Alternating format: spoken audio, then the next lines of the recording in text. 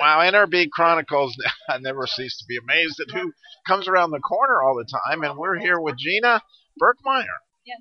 And I saw the cover of her book, and I immediately went, oh, wow, I can hardly wait to talk to Gina. Because the name of this book is Generations Deep, Unmasking Inherited Dysfunction and Trauma, like all of us, to rewrite to rewrite our stories through faith and therapy, right? Yes. And so it sounds like there's a story there, Gina. Well, there really is. It's my family's story, and it starts with my great-grandparents. So it goes all the way back to them coming over to this country, and then it comes forward through my grandparents and my mother and myself, and eventually talking about my father, and just the generational trauma and dysfunction that repeated from one generation to the next and to the next, and how I actually had the privilege of being a cycle breaker, but that took faith and therapy. And as a licensed therapist, I'm a trauma therapist, but I'm a faith-informed trauma therapist. Recognizing the importance of both of those things is really important, and how the truth of how we're wired speaks to how God has designed us and created us for healing if we have the right guidance on the journey. That's really fun. I had an opportunity one time to do 100 interviews over a weekend at the American Association of Christian Counselors. And it was actually in this hotel. And as I was doing it, I was tasked to do all these interviews with all these counselors. And so I started praying, God, give me something that would be like, because I got to do all these interviews in such a short period of time. I want to get to something that's meaningful for the listeners and for everybody. And so he gave me this question that was pretty simple, but it's just so applicable to what you were saying. As he said, in 2 Corinthians chapter 1, it says, God, the God of all comfort, comforts us so that we can be a comfort to those, right? And I would just share that passage, right? And we can comfort others with the comfort we are comforted with. And I'd say, how does that play out in your life? And one after the other, I did 100 interviews, right? Wow. And if they were, counseling people for suicide, guess what? They'd attempted suicide, yes. Right? If they were counseling post-abortive women, they were post-abortive. If they were counseling whatever it was, right down to I had this psychiatrist, man. This guy had the goatee and a three-piece suit, and I was like, well, I'm going to try this question, God, but I don't think it's going to work. And he had been insane. And so, literally, like clinically in an institution, insane. And God had comforted him, and now he was there. So, and this, I love what you're saying, because it's so helpful to know, right? Both that the stuff that's going on can be healed, right? You can be a Christian Absolutely. and live under all this bondage, but that isn't what God has in mind for That's you. Right. But it's going to take a decision to face the pain, but also to get help to do it, right? It will take help. And what's so important to recognize through how God has wired us is it isn't just this cognitive thing that we think about, right? Our brain has a top-down, which is the youngest part of the brain, and then we have a bottom-up, which is the oldest part of the brain. And often, because God, in his infinite wisdom, did not design us with a trauma box, so we don't have anywhere to store that in the brain. So it sort of just kind of bounces around looking for somewhere to go. And oftentimes it gets stored in parts of the body. So in order to get to that, we have to use that bottom-up approach, right in line with how God has wired and designed us for healing and growth. So having faith-informed therapists who understand the evidence-based practices of what that looks like is critical to the journey, so that your faith can stay intact and even be emboldened and grow through the process of your healing. Are you familiar with Dan Allender? Oh, very. Actually trained under Dan Allender. I did a training for advanced trauma certification with Dan Allender. Yes. So when I think of trauma therapy, it was naturally where I was like, man, oh, what an amazing story, of God, just somebody that, and clearly, it's just so relevant for everybody right in this day and age, because COVID itself is trauma, right? It is absolutely trauma. It is absolutely trauma. And I think that we may see something generationally as a result of it. some of the fears that we cultivated in the realm of COVID, how we can pass that to the next generation and to the next, maybe covertly, but also overtly.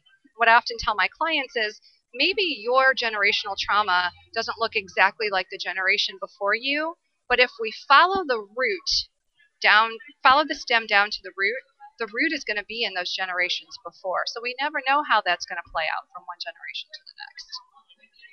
So wow, and so when you wrote this book, which obviously you've got your own story, but I'm curious, who are you hoping would pick it up?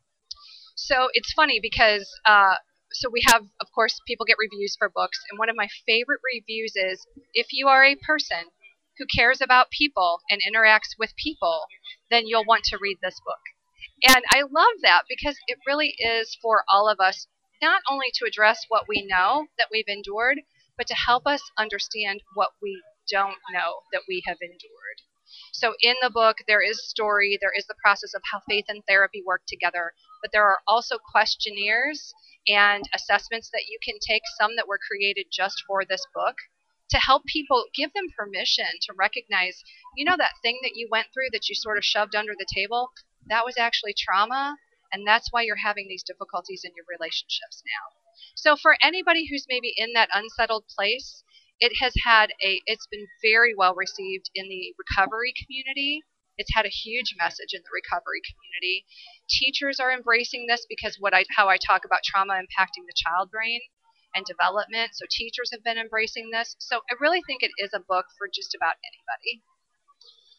Yeah, that would be I'm sure that it is, because I think we don't, any of us have to look very far to go, why is it that this little thing just sets me off, and next thing I know I'm bawling like a baby, or why is it that all these things, but also biblically, and I'm just interested in exploring this with you since you're in front of me, and I'm like, oh, okay, well, I'll just hit you with something. Let's do it. So you may have known that the number 6 Aaronic blessing, right? May the Lord bless you and keep you and make his face to shine on. That the idea of God's face is blessing, and so if you can look at him, look at you, you get the light that Moses, light, it's wonderful. But what I understand is that when he looks at you, and you can really get right in his face, like you can really get there, which is going to take a lot of courage and a lot of stuff that unfortunately the Israelites couldn't do that. But if you could do it, then he doesn't just look at you. He goes back and he goes forward. So he is actually putting a blessing on that father and that grandfather and all that. So as you broke the cycle that you're describing that you broke, are you tracking with me? Yes, that absolutely. There's a possibility that you're setting free these people that are clear back, for generations. Absolutely. I think there's some truth to that. There's this almost salvific effect, excuse me, that happens for the whole family, right? Going backward, and to your point, going forward. But to what you said about looking on us and how we look upon him, do you know what the number one thing is that prevents us from allowing that is shame? Right. Right? So because shame is the great divider, I think it is the number one. They talk about pride being present in the garden. I think shame was there before pride was, because I think the pride was a response to their shame. And I think they turned away because of their shame. They were naked and they were afraid and they were ashamed, right? All of that goes together. So when we can address that shame, then we get to say, okay, God, I'm going to let you look at this. I am scared, and I know this is like dirty rags before you, but I know you love me more than that, and I know that your son's blood washes away all that dirt. So I'm going to take my shame and I'm going to lay it at the feet of Jesus, and I'm going to let you look at me through those eyes. It's so cool you mentioned that. I process stuff all the time, and I actually have to do a talk on shame at a boot camp. We do John Eldredge kind of boot camps. Oh yeah, I'm very familiar with John Eldredge. And so I've got a shame talk that I'm actually leading off, because they consider me the Hebrew, so I'm going to break down shame from a Hebrew standpoint. And I was processing. I don't know if you've ever seen the Corrie ten Boom documentary that was done in Holland about her life. I haven't seen the documentary. Read all the books, have not seen the documentary. And so when you trace the word shame, you hit it right on the button as far as I'm concerned.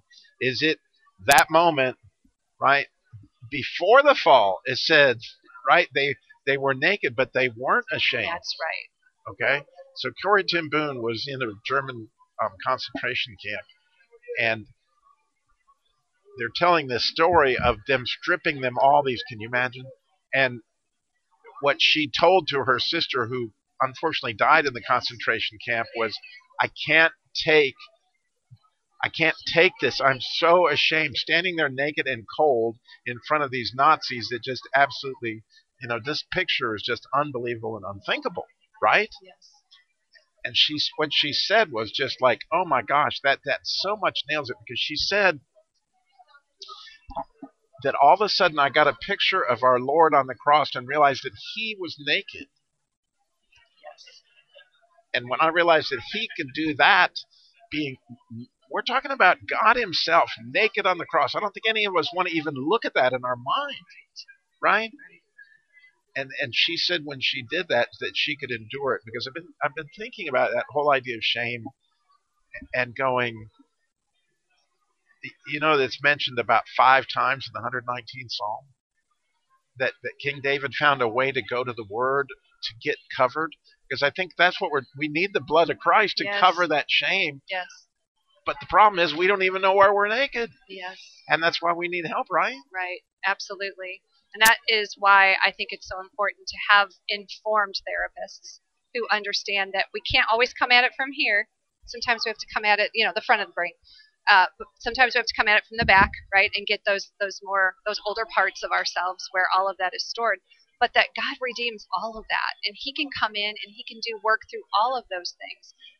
The things he has wired our brains to do is incredible. And the healing journey that he has wired us for, if you have the right guidance, is one that, what you mentioned earlier about all those therapists who said, pass it on, right? Because God never heals us just so we can say, oh, look, I'm healed. I get to look at my trophy. Look at my healed trophy. No, it's so we can go out free people, right? And that's what we want to do. Healed people help heal people. Oh, this is such a significant book. I hate I don't have hours to give to it. Thank you. Because what an amazing. So where do you live? St. Louis, Missouri. How cool. Generations Deep. Gina Berkmeyer. Do you have a website? How do you want people to get connected to you? So people can find me on social media at My Out Loud Voice. My Out Loud Voice. Good right? for you. Thank you. And then my website is generationsdeep.com. That's a great thing. So you just have just like generationsdeep.com. How easy is that? Nice and simple. And oh my goodness, I think you're going to be blessed. And then, it's a good idea to reach out and call, right? Yeah. Connect with me. Absolutely. I can see at your website that obviously they can get there because, one of the steps of finding help is just to ask. That's right. And having the courage to say, because Dan Elder himself, John Elridge, those people are constantly getting counseling, right? And that's why they write the books the way they do, and that's why I wrote this book the way I did, because it's like I'm in the room with you. I can take you through the things. I can help you explore the things, and then encourage you to go to the next level to get the additional help that you need. So yes, would love for people to reach out. Just spectacular. Thank you, Gina. God bless. God bless you.